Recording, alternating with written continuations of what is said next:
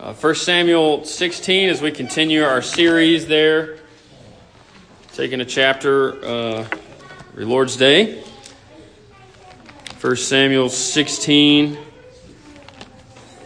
This is basically when David begins to take prominence in the story of 1 Samuel. Children, you know King David.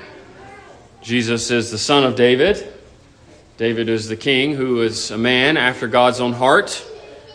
He's the father of Solomon, son of Jesse, and the fulfillment of many prophecies.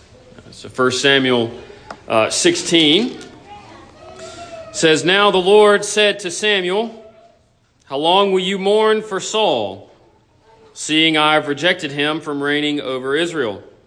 Fill your horn with oil and go. I am sending you to Jesse the Bethlehemite, for I provided myself a king among his sons." Samuel said, "How can I go? If Saul hears of it, he will kill me." But the Lord said, "Take a heifer with you and say, I have come to sacrifice to the Lord. Then invite Jesse to the sacrifice. I will show you what to do. You shall anoint for me the one I name to you." So Samuel did what the Lord said and went to Bethlehem. And the elders of the town trembled at his coming and said, "Do you come peaceably?" He said, "Peaceably, yes. I have come to sacrifice to the Lord.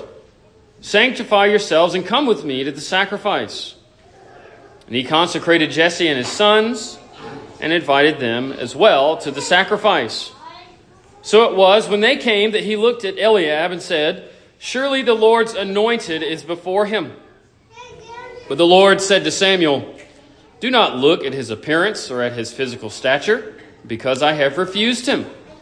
For the Lord does not see as man sees, for man looks at the outward appearance, but the Lord looks at the heart." So Jesse called Abinadab and made him pass before Samuel, and he said, "Neither has the Lord chosen this one." Then Jesse made Shema pass by, and he said, "Neither has the Lord chosen this one." Thus Jesse made 7 of his sons pass before Samuel. Samuel said to Jesse, "The Lord has not chosen these." Samuel said to Jesse, "Are all the young men here?" He said, "There remains yet the youngest, and there he is, tending the sheep."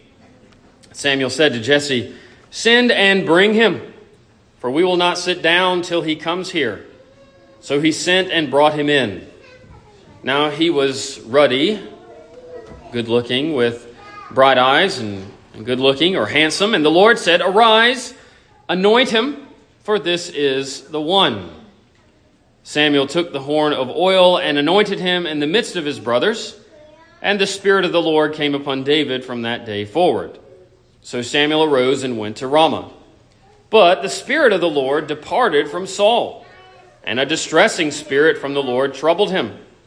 And Saul's servant said to him, "Surely a distressing spirit from God is troubling you. Let our master now command your servants who are before you to seek out a man who is a skillful player on the harp. And it shall be that he will play it with his hand when the distressing spirit from God is upon you, and you shall be well." So Saul said to his servants, "Provide me now a man who can play well, and bring him to me." And one of the servants answered and said, "Look, I have seen a son of Jesse the Bethlehemite, who is skillful in playing, a mighty man of valor, a man of war, prudent in speech, and a handsome person. And the Lord is with him." Therefore Saul sent messengers to Jesse and said, "Send me your son David, who is with the sheep." Jesse took a donkey loaded with bread, a skin of wine, and a young goat, and sent them by his son David to Saul.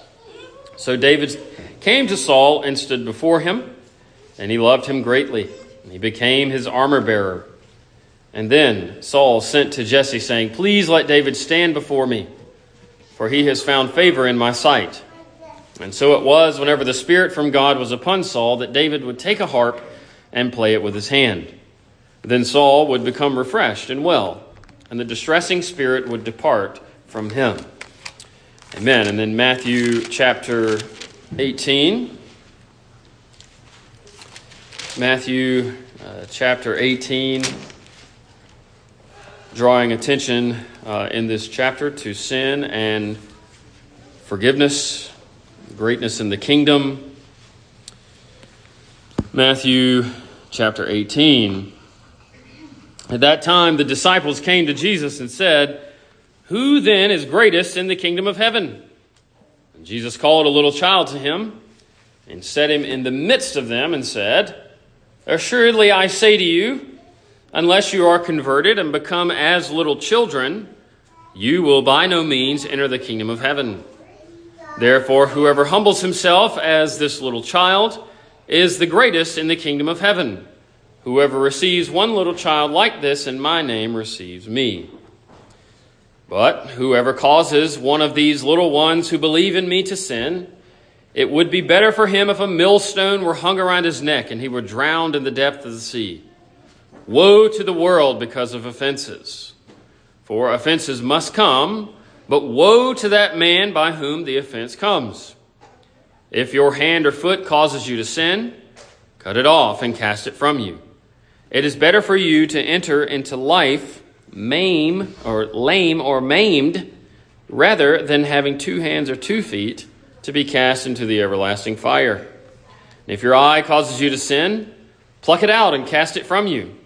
It is better for you to enter into life with 1 eye, rather than having 2 eyes to be cast into hellfire. Take heed that you do not despise one of these little ones, for I say to you that in heaven their angels always see the face of my Father who is in heaven. For the Son of Man has come to save that which was lost. What do you think? If a man has 100 sheep, and one of them goes astray, does he not leave the 99 and go to the mountains to seek the one that is straying? And if he should find it, assuredly I say to you, he rejoices more over that sheep than over the 99 that did not go astray. Even so it is not the will of your Father who is in heaven that one of these little ones should perish. Moreover, if your brother sins against you, go and tell him his fault between you and him alone. First step, if he hears you, you have gained your brother. Second step, but if he will not hear, take with you 1 or 2 more, that by the mouth of 2 or 3 witnesses every word may be established. And third step, if he refuses to hear them, tell it to the church. But if he refuses even to hear the church, let him be to you like a heathen and a tax collector. Assuredly, I say to you, whatever you bind on earth will be bound in heaven. Whatever you loose on earth will be loosed in heaven. Again, I say to you that if 2 of you agree on earth concerning anything that they ask, it will be done for them by my Father in heaven. For where 2 or 3 are gathered together in my name, I am there in the midst of them. And Peter came to Jesus and said, Lord, how often shall my brother sin against me and I forgive him? Up to 7 times? Jesus said to him, I do not say to you up to 7 times, but up to 70 times 7. Therefore, the kingdom of heaven is like a certain king who wanted to settle accounts with his servants. When he had begun to settle accounts, one was brought to him who owed 10,000 talents.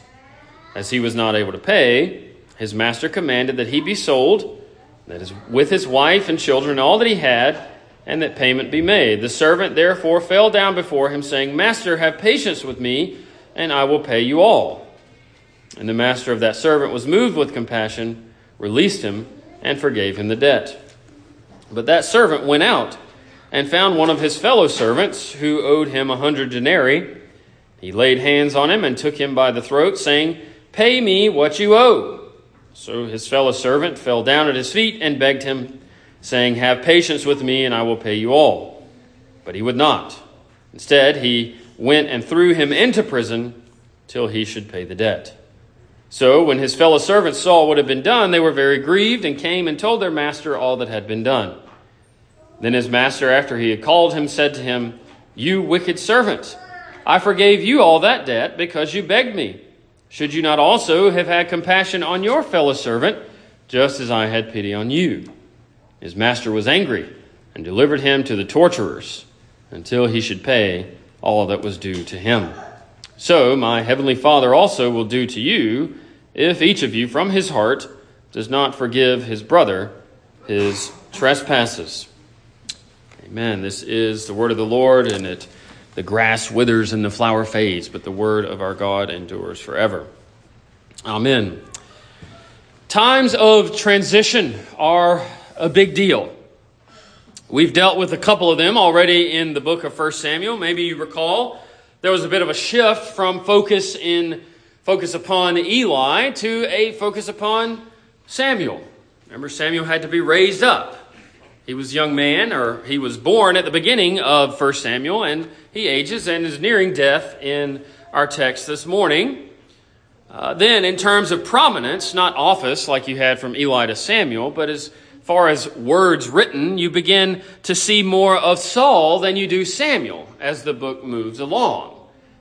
Children, you've been through times of transition. Some of you went through one this week and are still going through it with the addition of a new child to your family. Maybe you have moved recently. It's a time of transition, right? There is excitement. There's also some bittersweet. It's a tremendous gift to have great graces like this from God, but it always brings great changes. There's all the adjustments that you have to make when the baby finally arrives, when you get moved into that new house, or when you start a new job, or whatever the case may be. And the pains of childbirth are not unlike what was happening within Israel as she awaited the death of Samuel and the end of Saul's reign. You see, to prepare the people for the death of Samuel, the Lord in his kindness was going before them. He went ahead and anointed the new king who would follow Saul. Step back for just a moment. Remember the chaos and craziness and punishment, as it were, for the people turning from God to choose an earthly king like Saul. Remember, after the way Saul's appointment went and how his reign has gone, think if they would have had to find another king after Samuel is dead, it would probably be a giant mess. The Lord, in his kindness, enables Samuel as well, not just the people to have the privilege of having an idea who would be king next, but even Samuel was to have a sense of the day that would come after the reign of Saul, to know that his work for the Lord had not been in vain, that his service to the people had not been in vain, because they would indeed be granted a king better than Saul. Remember last chapter we read, where the Lord had taken the kingdom from Saul and he was going to give it to his neighbor who was better than him. That one is David. Samuel has been faithful, more or less, during his ministry, and you could count this certainly as a blessing from God. It's like a grandparent or a great-grandparent near their deathbed, and one of their great-grandchildren or grandchildren is born right before they die, and they get to see the next generation, though they doubted that maybe they would have had that privilege. That's what Samuel is experiencing here. He gets to share not just in the first earthly king of Israel, but in the greatest one, King David and his anointing. It is as if, though, the Lord is moving Samuel forward, because you notice how this chapter begins. He's mourning the condition of Saul. The Lord doesn't want Samuel to dwell in the past. Remember, God has already said multiple times that things for Saul are over.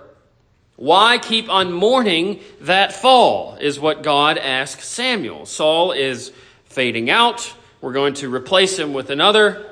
Saul has forsaken me. He has turned from my ways and pursued his own. God says to Samuel to go and do this further work that I have for you, and maybe that will help. Maybe you've experienced that in your own life, where God gives you something new to do to draw your attention away from some sadness in the present and past. But what Samuel does is he takes a moment before he's going to obey, and Samuel tries to act like Saul a bit, doesn't he? He offers an excuse not to obey the Lord, but the Lord will not allow it. His excuse is the fear of Saul. And there's an irony. Remember at the beginning of Saul's ministry, where a sacrifice or a time of sacrifice has a prominent place, where he doesn't wait on Samuel, but offers the sacrifice instead. It's a great sin for the king to do that. But here as well, towards the end of Saul's reign, this event of sacrifice is going to have a prominent place. It is as it were, a strategically timed sacrifice that Samuel was going to lead the people in to secure Samuel's safety. And this is directed from the Lord, because not even Saul would dare interfere with this at this point. And did you notice where the Lord sends Samuel? Did you notice where Samuel's obedience leads him? It leads him to a place called Bethlehem. Have you heard of it, children? Bethlehem, where the son of David was born. Here, King David is going to be anointed as this king over God's people. Of course, it's Bethlehem, right? Bethlehem meaning house of bread, where God's going to bring forth this eternal bread through his son, the Lord Jesus. This is where Samuel finds the family of Jesse and a particular son named David. Maybe you noticed that the elders were trembling at Samuel's coming in verse 4. Why is this? There's no way to be certain. A few answers that have been offered. It's because Bethlehem was a remote place, especially from where Samuel resided. So they knew that if Samuel was coming, it's probably not a good thing. Bethlehem as well, as Micah 5:2 says, is a town of no reputation. Part of the reason that Christ was chosen to be born, the reason that it was chosen as the place Christ would be born. Or this fear could be arising because there was an ongoing conflict with Samuel and Saul, and anywhere Samuel and Saul came together, there would be an anticipated drama and ultimately the ire of Saul directed at the people. Or just in general, they could have been convicted by Samuel's presence because Samuel was a prophet and priest of the Lord. That happens all the time in the scriptures. Whatever the reason is, Samuel puts the people at ease and calls on them to prepare for the sacrifice. He prepares the elders, and he also prepares the family of Jesse and his sons. Once Samuel offers the sacrifice, he works through the various sons and finally gets to David. Speculation a bit over why there are 7 sons that pass through before Samuel, but 7 is the number of days in a week, and it's also the number of completion.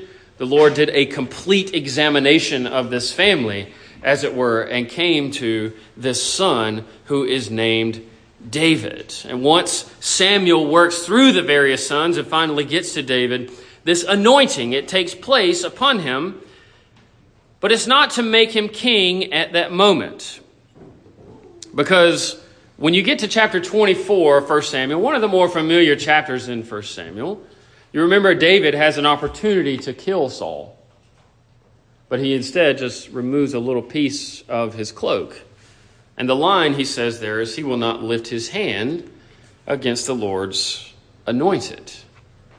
This anointing of David here is to mark him out not as the current king, but as the next king, only to ascend when the proper time came.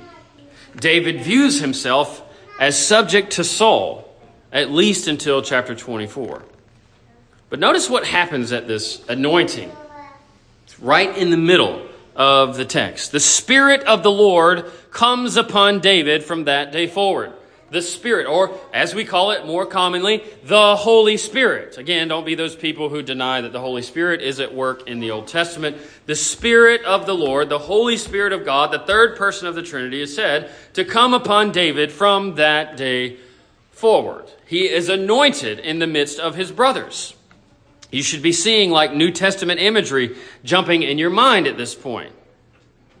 Like Jesus, when he was baptized.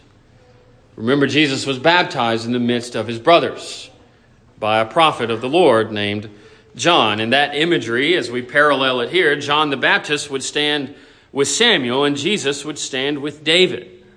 And there's very similar implications for David's anointing and Jesus' baptism.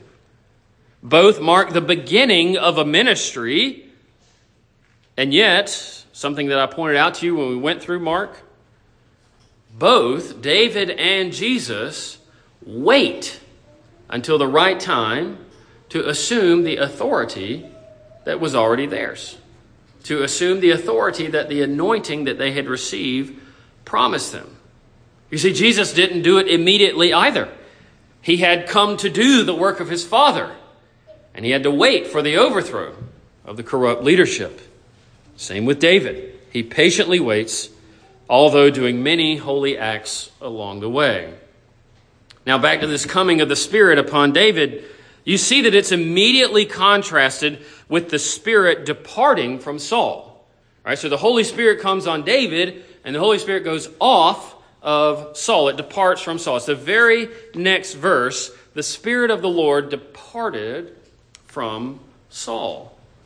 But there's more. A distressing spirit from the Lord comes upon Saul and troubles him. Now, think about this for a moment. The text doesn't tell us exactly what this was like, but Saul had to know something.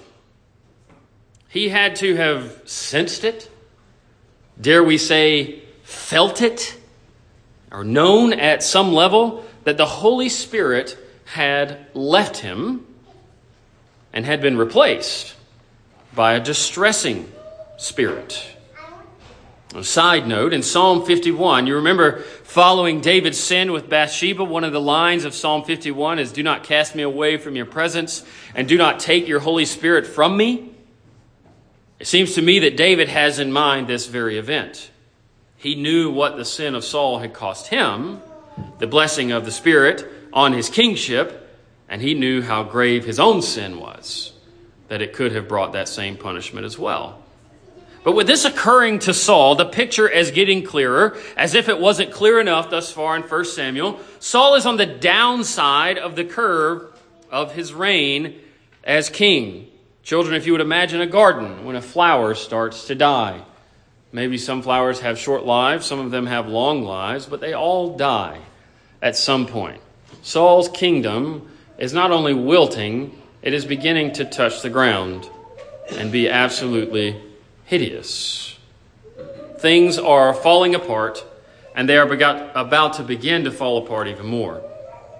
Now let me talk about this distressing spirit for a moment, because you can this is one of the chapters in 1 Samuel that can get a little bit uncomfortable because of our modern frame of mind looking at certain things, and we'll come to that more in the application at the end. But this distressing spirit, this is not a bad mood that the Lord just chooses to describe as a spirit sent from heaven.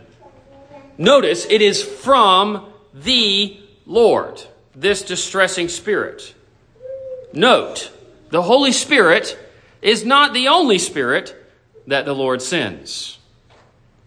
Now be careful. That doesn't mean this spirit of distress is some equal but evil spirit to the Holy Spirit, yin versus yang or something like that. That's not the way it's being used here.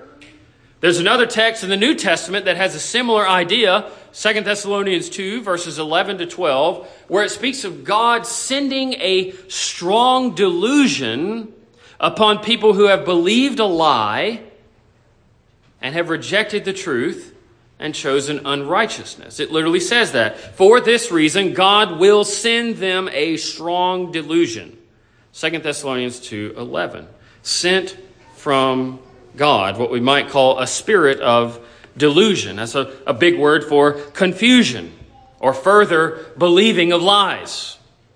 Much like our text in 1 Samuel 16, where God sends a distressing spirit. We could say so much for God loves you and has a wonderful plan for your life, O King Saul. You got to have room for God doing things like this in your theology. You must.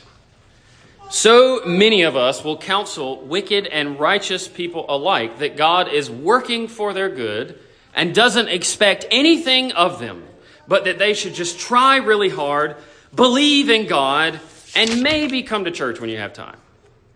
It's so disconnected from Scripture and so disconnected from common sense. You don't see the Lord in Scripture treating the wicked and the righteous in the same way. We have before us this morning a text where the Lord does something that, quite frankly, is very uncomfortable. He sends a distressing spirit to trouble the king, not the king of Persia, the king of his own people. He sends a distressing spirit upon. He does not play by our rules. Now, what happens in the last bit of this chapter is, in my opinion, one of the more peculiar sections in Scripture. And I don't think it's meant to be peculiar, but we need to call it peculiar because we don't quite know what to do with it. We're presented with the reality that David, playing the harp for Saul, would put the distressing spirit away from him. Why is this peculiar? Because we live in a time where the power of music is denied. We live in a time where the power of music is denied. Let me give you some examples. It doesn't matter what the music that I enjoy sounds like. I just listen to the words, as if there is no power in music. 2, another example. Oh, honey. This is one your mom might say. The type of music you use in church doesn't matter. Just sing to God wherever and however you can get something out of it. As if there is no power in music. I bet some of you are already beginning to object, maybe get a little frustrated in my explanations right now. Pastor, it's the words that count. Words do count, absolutely. But music does as well, because music has power. You see that it is taken for granted in the text that the proper playing of the harp has the power to put Saul in a state of peace. The last verse in the chapter says so. You see, a thread that's also in the background of our text is how the Lord, the Spirit, through the Scriptures is showing the giftedness of David. First, he's a shepherd. Second, he is known in his heart and approved by the Lord. Third, he is a skilled musician, and several other things are listed as well. You see, this musical skill was such that he could tame the distressing spirit upon Saul. The Lord had given Saul the Spirit, but then he took it away.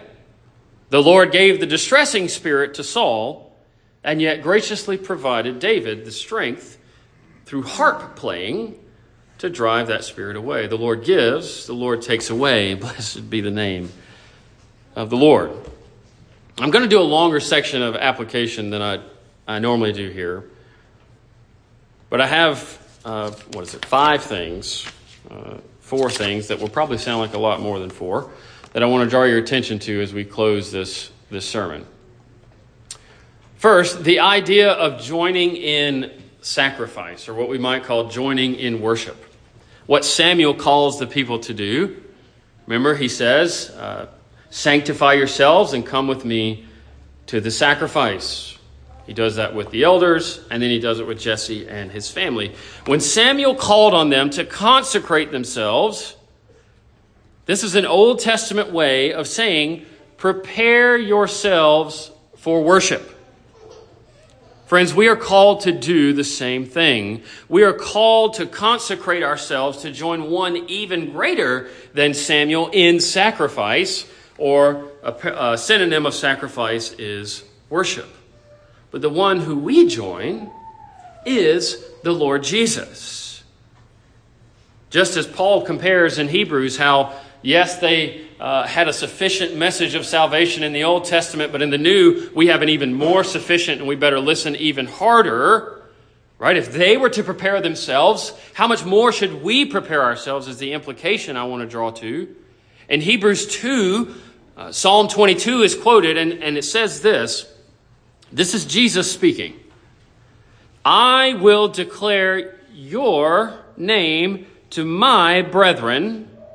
In the midst of the church will I, Jesus, sing praise to you, O Father. Again, that's Jesus talking.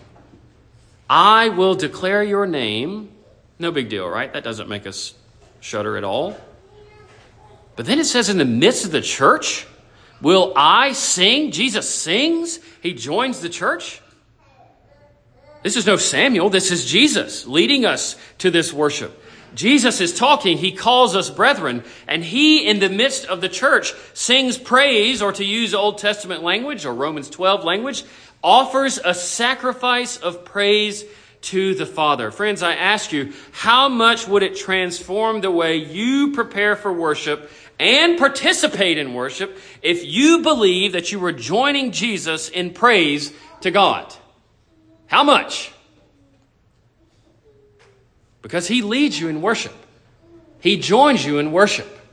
The call to worship, the consecration, the preparation that we're supposed to do leading up to worship. It's not a call from me. It's a call from him. Second thing, the Lord looks on the heart, right? Another one of those horrifically mangled verses in modernity. This does not mean that sincerity is all that matters. It does not mean that you can do whatever you want so long as your heart is right. You hear people kind of believe in this when they talk about maybe their grandson who is really, really bad, and then they'll say, but he's got a good heart, though. As if that were possible. Out of the mouth comes that which is in the heart, right? And all the actions therefore. What it does mean, though, is that the Lord is not impressed with men in how they appear, but in how they are. Not impressed with what we look like, but in what we are. Now, this doesn't mean the exterior doesn't matter. The Lord cares about that too. He has laws regulating those things, and nature does as well. But the exterior cannot wipe away filth on the interior. The Lord looks on the heart. He knows the heart is the implication, and that's where judgment begins. Third thing, the anointing of the Spirit received for ministry. You see, David received the Spirit for his kingship. And the Lord Jesus did as well. You remember at his baptism, the Spirit descended upon him. When the Lord establishes men for his work, he gives his Spirit in excess to them. We see this in Acts 6, when those who were appointed as deacons were noted as being filled with the Spirit. That is in distinction from those who already had been baptized with the Spirit. They had an excess, an abundance of the Spirit for the service that God had given them. So too David is given here. Saul was given it, but he refused it. Now, not only is the Spirit given in excess to those who serve in special offices, but just like we see in Acts 2, the Holy Spirit is given to all Christians. Think of a verse like we heard in Matthew 18, where the Lord promises to punish those who don't forgive their brother when they sin against them. The only way to hear a verse like that and not shake your fist at God is to have his Holy Spirit. Only the Spirit of the Lord Jesus can make you be like him, who is the one who said, Father, forgive them, for they know not what they do. And lastly, the power of music. The power of music. Now, your own experience proves this. You choose music to affect or based upon your mood. Don't you? Certain music does certain things to your mood. And in this, you see that it isn't so subjective. You didn't write a book and submit it to the music gods when you were born saying, this is going to change me this way. It just happens, right? All of us tend to have similar reactions, for the most part, to certain types of music. Don't deny that music has power.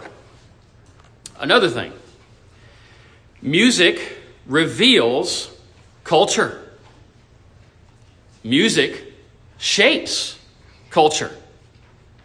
Why do you think there is so much evil in music? It's not because music is bad. It's because music is powerful. The enemy knows this. But so many Christians just wag their fingers saying, the only thing that matters are the words. And what's also revealed in this, a bit uncomfortable, but it kind of bubbles up to the top, When you start talking about music revealing culture and shaping culture, you begin to see things like the inequality of cultures, and by implication, the inequality of music. What does a culture's music produce? It's a question that our eyes can observe. What does a culture's music contain? The lyrics. See, there's a reason that you don't like that culture's music and they don't like yours. That's actually okay. That's not what so many would call today racism. There's a reason it's weird when someone from one culture or people tries to perform that of another. It feels fraudulent because it is. Music reveals culture, it builds culture, and it can be used to tear it down because music is powerful. There is such a thing as church music, and it can only be played by certain types of instruments. Again, you don't need a list from Scripture to determine that list. You just know. You sense it. The reason so many Christians don't like church music played on proper music or proper instruments or sung a cappella is, quite frankly, they've never been trained by anyone to understand what music is and does other than the world, the flesh, and the devil.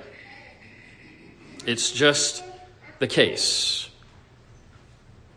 I jokingly said to Sam this week, people don't like classical music because they're full of demons. Classical music is beautiful, and it makes demons uncomfortable. It just does. A question maybe of something based on this. How do I know what church music is versus Christian music? Because there is Christian music and there is church music. Not all Christian songs are bad, but not all Christian songs are appropriate to sing in the church. They're not all conducive to congregational singing. Here's a simple question, maybe. I've heard this used by many pastors, whether it's just Christian music or church music. Can you sing it at someone's bedside who is dying? Can you sing it at someone's bedside who is dying? Or can you sing it at a graveside of a funeral? That'll begin to get you somewhere. You see, the Lord is worthy of the best and most beautiful music His people can offer Him. And quite frankly, if we have an issue with that, it's not the music that's the problem. It's our heart. And that's the place that the Lord looks. As we consider 1 Samuel 16, we can get into the weeds about kingship and the Spirit and all those things, but sometimes it's appropriate to draw these practical lessons like this, to think about things that God would have us to think about. Yes, I want you to think about the transition from Samuel and Saul to King David. That's important. But know that the Lord looks on the heart. The Lord looks on the heart. And that music is powerful. Amen. Let's pray.